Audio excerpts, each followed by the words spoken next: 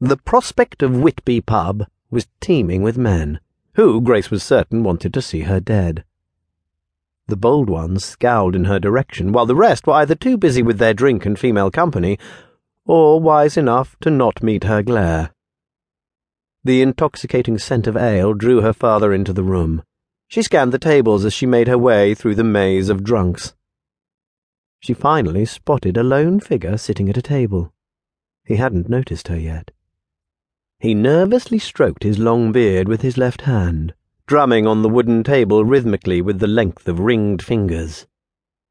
The flash of the torchlight gleaming on the jewel of his hands reminded her of the light on a late afternoon gleaming wave. Cat-like, she silently sat down in the empty chair opposite of him. The man immediately jumped at the sight of her. "Hello, Nereus," she said coldly. After regaining some composure, he grinned at her uneasily. He slowly began to stroke his beard again. For a moment she stared at his ringed fingers again. When he noticed she wasn't looking at him but rather at his hand, he nervously buried his hands under the table. "I have a proposition for you, love," he said. Grace grinded her teeth at the term of endearment. "I have one as well, but I don't think you would like a dagger through your heart." Nereus chuckled nervously, unsure of the sincerity in her voice. "I found it," he blurted excitedly. "Found what?" she asked, irked by his unexplained enthusiasm. Nereus leaned close to Grace, causing her to hold her breath. "The blade of Tristram," he whispered.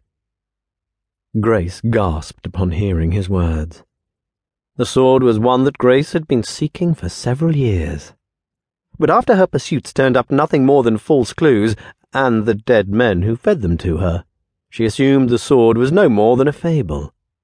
She pictured herself wielding the powerful blade that was able to pierce all armor. But before she allowed herself to be swept up in her blinding desire to obtain the sword, she reminded herself she was speaking with Nereus Neptune, a well-bred yet renowned scoundrel. "Nereus, you are a pompous fop. What could you possibly know about the blade of Tristram?" The male pirate ignored her insult. "My family's wealth has many advantages," he explained, "including the ability to persuade even the most stubborn." "And what is my role in this?"